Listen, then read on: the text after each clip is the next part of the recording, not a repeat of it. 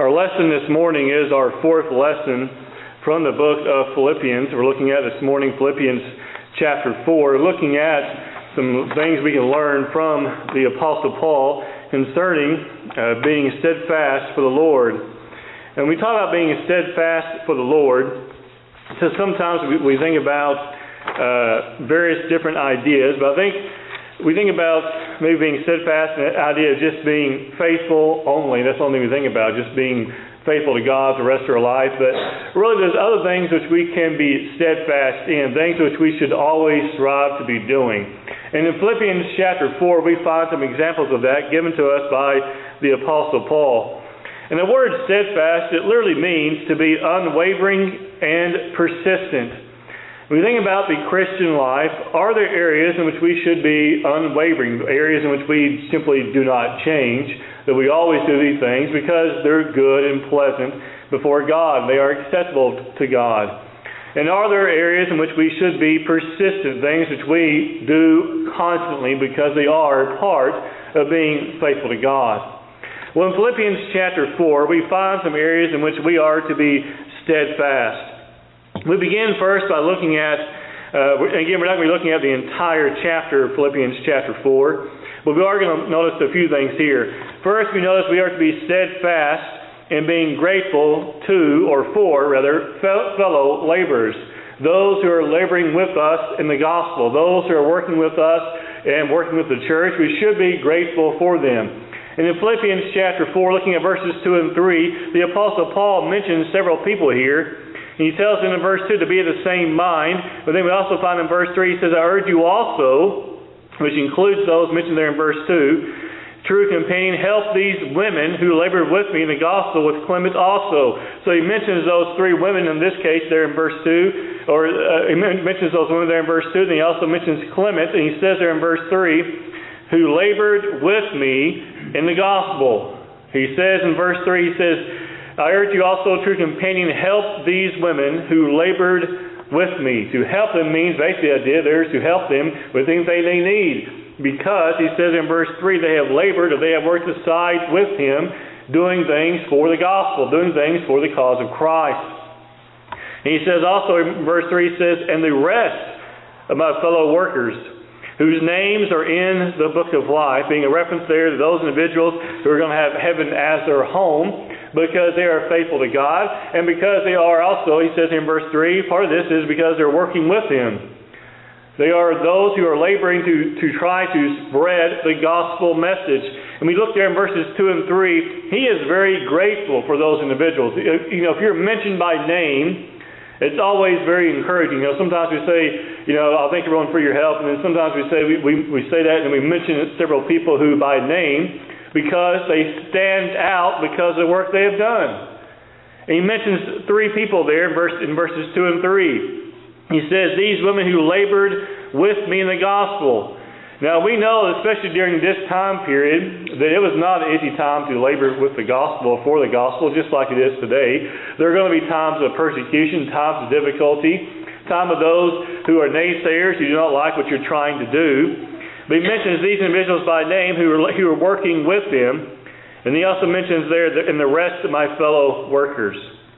Christ also mentions how important it is to work for the Lord, because laborers are not always easy to find. It's not always easy to find people who want to work for the Lord. If you look at Matthew chapter 9, looking at verse 37, here Christ says to his disciples, the harvest truly is plentiful, but the laborers are few. There's plenty of work to be done, but he says the laborers, or those who are able to do the work, he says they're few. They're hard to find.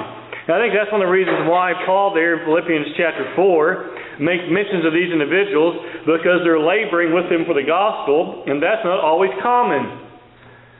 It's not always common. We should be grateful and appreciative for those who labor for the Lord and labor with us. Not just those who labor for the Lord, but those who labor alongside with us.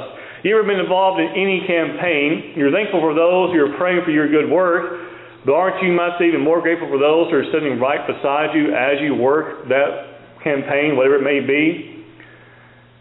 You think about all the different events we have done in the past. You're talking about gospel meetings or VBS and those types of things. And we're thankful for those who pray for us and try to offer things to try to help prepare for that. But aren't we even more grateful for those who are right beside us working, those who are right beside us teaching and preparing, those who are right beside us as we go out to the community trying to encourage people and invite people here for the various events in which we do? We're thankful for those who are right there beside us. Because as you mentioned here in Matthew chapter 9, Christ says the harvest is plentiful, which means there's plenty of work, plenty of things that can be done. He says, but the laborers are few. We think about this, that hasn't changed that much, has it? There's always plenty of people which we can reach out to, plenty of work that can be done, but the laborers sometimes are few. Friends, shouldn't we strive to be one of those who are called, as he says there in verse 37, the few, the laborers? They're willing to do the work. You know, the Apostle Paul makes mention of them by name. But make no mistake, on the day of judgment, and the Lord sees us as fellow laborers with other brothers and sisters in Christ, will he not too be proud of us as well? Why did Paul mention them? Because he was proud of them. And he was grateful for them. So let us be steadfast in being grateful for those who are our fellow laborers. Also, as we think about things which we should be steadfast in, we should be steadfast in prayer. We should not be those who are anxious or those who are constantly worried about things, which we know today there's plenty of things people are worried about, obviously. But looking at verse 6 of Philippians chapter 4, Paul says here, be anxious for nothing, but in everything by prayer and supplication with thanksgiving. Again, just different types of prayer, supplication and thanksgiving. Let your requests be made known to God. But he says there in verse 6, he says, first, be anxious for nothing. We shouldn't be those who have a life that we're always worried about things. Make no mistake, there are things we're going to have to take care of in this life, things we're going to have to work through, things we're going to have to learn to deal with and how to handle. But to be anxious is the idea there, almost like the idea that you're afraid of things. We're afraid of things. Sometimes I think we do well to remember we should choose faith over fear, shouldn't we? We should choose to put our faith in God and a lot less fear in our lives, remembering who is in control. And also remembering that the very worst thing that can happen to a faithful Christian is they die and they go to paradise. A life that is a life full of fear, friends, that's not a very good life, is it? If we're always worried about things that may or may not happen, that's not a very pleasant life. He says here in verse 6, be anxious for nothing, but in everything by prayer and supplication with thanksgiving, let your requests be made known to God. And notice also verse 7. He says here, and the peace of God, which surpasses all understanding, will guard your hearts and minds through Christ Jesus. Where does this peace begin to take place? It begins when we pray to God without fear, without being anxious. The peace of God.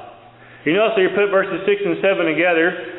What does he say? Let your requests be made known to God, and the peace of God, we make our requests made known to God. He says, which surpasses all understanding, will guard your hearts and your minds. The peace that only comes from us putting our faith in God. We're not talking about a blind faith. I mean, we're going to pray to God that God will keep us safe and then go walk out in oncoming traffic, are we? But we are going to put our faith in God and say that God is in control, and I'm not going to live the rest of my life in fear of the various things people say today we should be afraid of. At any moment, any host of things can befall us. Sickness of any type can happen. Of any type. We're worried about one thing most of the time anymore, but there's plenty of other things that can happen to us in life. But the point I'm making, friends, is we should not live a life of fear. If we look at verses 6 and verses 7, that's what he's talking about, right? Put your faith in God. Faith over fear. And the peace of God, which surpasses all understanding, will guard your hearts and minds through Christ Jesus. We should be steadfast in prayer. We also need to be steadfast in our thoughts. Paul and Christ remind us that temptation to sin begins in our mind. We first look at what Christ has to say back in Matthew chapter 15, looking at verses 17 through 20. We know in context, these individuals have come to Christ, and they say that his disciples were unclean because they didn't wash their hands according to the tradition of the elders. If you go back and look at that in context, look what that tradition was. They had a special way of doing it. And that's what Mark also reveals. He says they washed their hands in special ways. Our special way today is what? Warm water and soap, right? For 20 seconds, as they say, all that. But that's not what he's talking about here. They had special ways of doing it. Don't just wash your hands this way. Wash your hands this way. And so they weren't keeping the tradition of the elders. We're not talking about literally that these disciples were actually physically dirty and nasty, is what the elders are trying to say. But Christ takes this and he applies it in a spiritual sense. Look at verse 17. Do you not yet understand whatever enters the mouth goes into the stomach is eliminated? But those things which proceed out of the mouth come from the heart, and they defile a man. That's what makes a person dirty, what comes out of the heart. Things that proceed out of the mouth come from the heart, and they defile a man. For out of the heart proceed, notice the first things he mentions. He mentions evil thoughts. Evil thoughts. And that's a very broad term there, the New King James. But evil thoughts, we know that all those things that they can entail, right? Evil thoughts, murders, adulteries, fornications, theft, false witness, blasphemies. It says, these are the things which defile a man. But to eat with unwashed hands, or in context, to eat with hands that weren't washed in their specific way, in tradition to the elders, he says, do not defile a man. What defiles a man, and when we say man, we mean mankind, not just males. We mean men and women. As that word man is used many times as mankind. Paul, we also find in Philippians chapter 4, Paul encourages us to meditate or to think on righteous things. And he does this by putting thoughts into categories. Looking here at verse 8. He says, finally, brethren, whatever things are true, I'm going to paraphrase this a little bit, are true, are noble, just, pure, lovely, things of good report, of any virtue, if anything praiseworthy, meditate on these things. This is where our mind needs to spend our time. Now it's much more easily said than done. But we strive to keep our mind on these types of things. And he uses very broad terms, but we get the idea, are those things which are good and pleasant before God. Because we get there to the last part of verse 8, what's he say? If there is any virtue, if there is anything praiseworthy, meditate or think on these things. We need to be steadfast with our thoughts, because as Christ points out back in Matthew 15, that's where so much evil begins. It begins in our minds. If it begins in our minds, friends, let's be those who also put it to death in our mind before it ever comes out of our mouth or is placed into action. We need to make sure we do our best to be steadfast in our thoughts. Looking into verse 8 for just a moment. Things that are true, which is the opposite of what? False or deceit. Things that are noble. Noble things or upright things today many times we look down upon as being ignorant or foolish, right?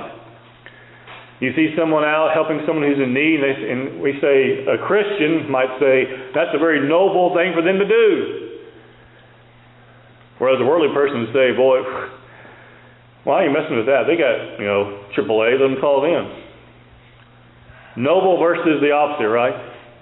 Whatever things are just, those are things that are right before God. Whatever things are pure, we know some things are not pure, right? So again, we're talking about things in our mind. Whatever things are lovely, which to me, pure and lovely here go hand in hand. Pure and good and just. Whatever things are of good report. If we think about it in our minds, we say, well, I shouldn't be, I can think about my mind, but I shouldn't talk about it out loud. That's not a thing of good report, is it? If it's in our mind and we can't talk about it out loud, it should be in our mind. Again, much easier said than done, but these are things we must strive to think about and consider very carefully. And then again, he summarizes, if there's any virtue, if there's anything praiseworthy, meditate on these things. Next, we should be steadfast in generosity. We should be steadfast in our generosity. Paul was steadfast to thank those who helped him in his labors. If you see in verse 10, he says, I rejoice in the Lord greatly that now at last your care for me has flourished again. Though you surely did care, but you lacked opportunity. He's talking about those who wanted to help him in his labors, in his traveling. He said they wanted to do so, but he says in verse 10, they just didn't have the opportunity to do so. But then we find in verse 14 what happens. Nevertheless, you have done well that you have shared in my distress. They found some way to help him. When the opportunity arose, they took it, as we're going to see here in a moment. They were what? They were very generous. We can be generous in more ways than just in our finances. We can be generous by opening up our homes to people who are traveling, our brothers and sisters in Christ, our speakers, our guests. We can offer up meals to those who are with us, those types of things. That is generosity, isn't it? You think they did those things for the Apostle Paul? I don't think there's any doubt they did those things. They were generous with him as he traveled and preached and taught and did all those things which he did and all the journeys which he took. We move forward here looking at verses 15 going through verse 19. Paul knew he was blessed to have those who helped meet his needs. As you find in verse 15, he says, now you Philippians, he mentions them by name. Why is that? Because he's going to praise them. There's one thing about Paul. He had no trouble mentioning people by name to praise them. He also had no trouble mentioning them by name to rebuke them. But in this case, it was to, we might say sometimes, to sing their praises, right? Now you Philippians know also that in the beginning of the gospel, when I departed from Macedonia, no church shared with me concerning giving and receiving, but you only. Meaning in the beginning, you were the only ones who helped me concerning giving and receiving, right? Which means they were actually giving him things to help him on his travels. Verse 16, for even in Thessalonica you sent aid once again for my necessities. I'm assuming they did so more than once. Not that I seek the gift, meaning he didn't go out seeking it, which as we know, the Bible tells us he was perfectly within his means to do so.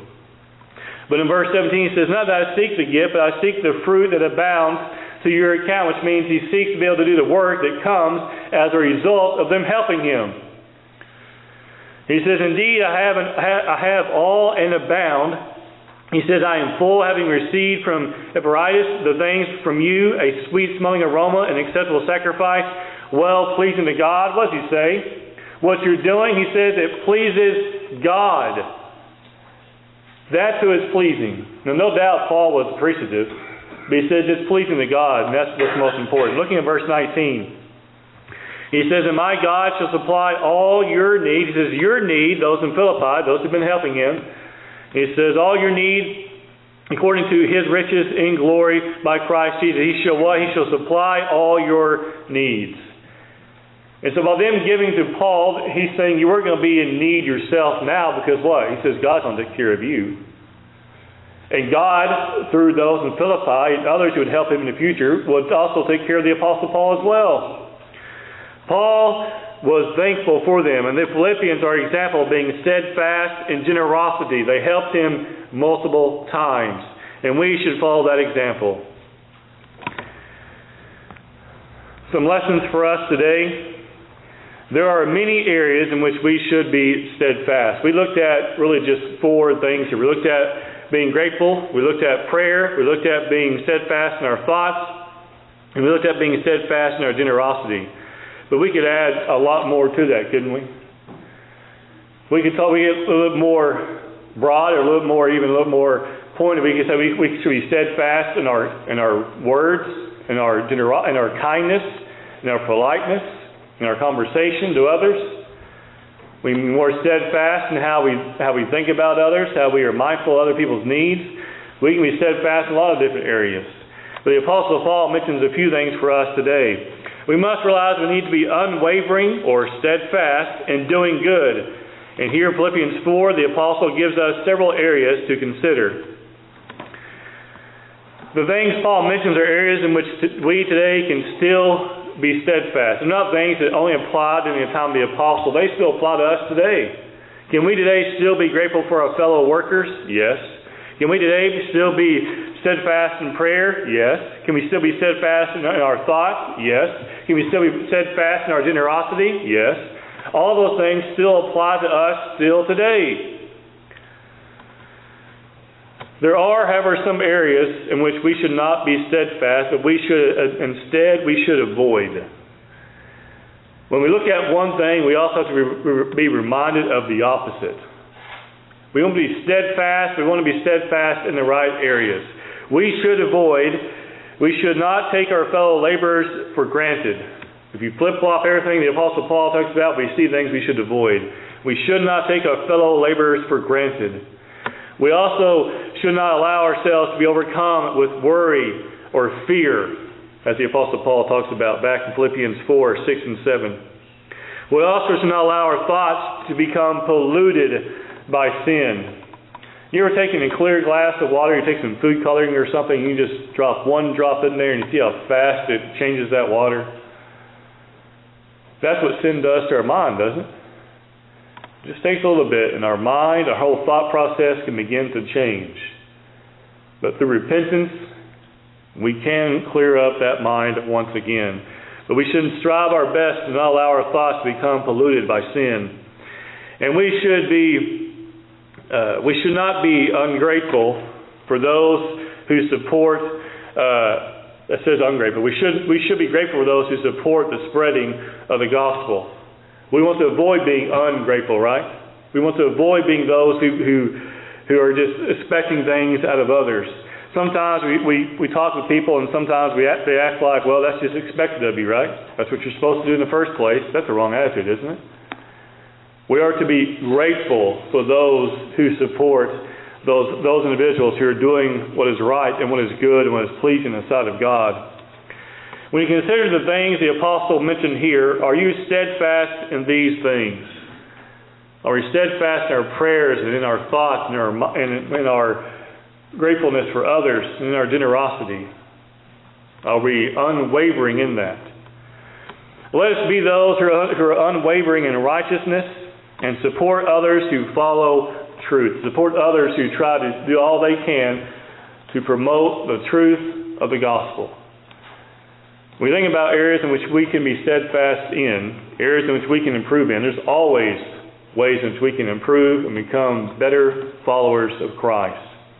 This morning, as you think about these things, we know that if you have any need or any concern, we'll be glad to assist you. We know the Bible tells us what we need to do in order to have heaven as our home. The Bible tells us we must hear the Word of God, as we find there in Romans. We must believe that Christ is the Son of God, as we find also there in Luke, when Christ tells us, unless you believe that I am Him, you will die in your sins. We also know that we must confess our sins to God, as we find there in Romans. We must repent of our sins, Acts 2 and verse 38. And we must be baptized for the remission of our sins, Acts 2 and verse 37 and 38. We also know that in Galatians 3, 26 and 27, the Bible tells us, as many who are baptized into Christ have put on Christ, which means we become a Christian and we are added to the body of Christ and we are baptized. That's what Paul told those in Galatia. And so when we think about those things, we think about our own lives, that we need to address either our own spiritual condition or we need to address our own steadfastness.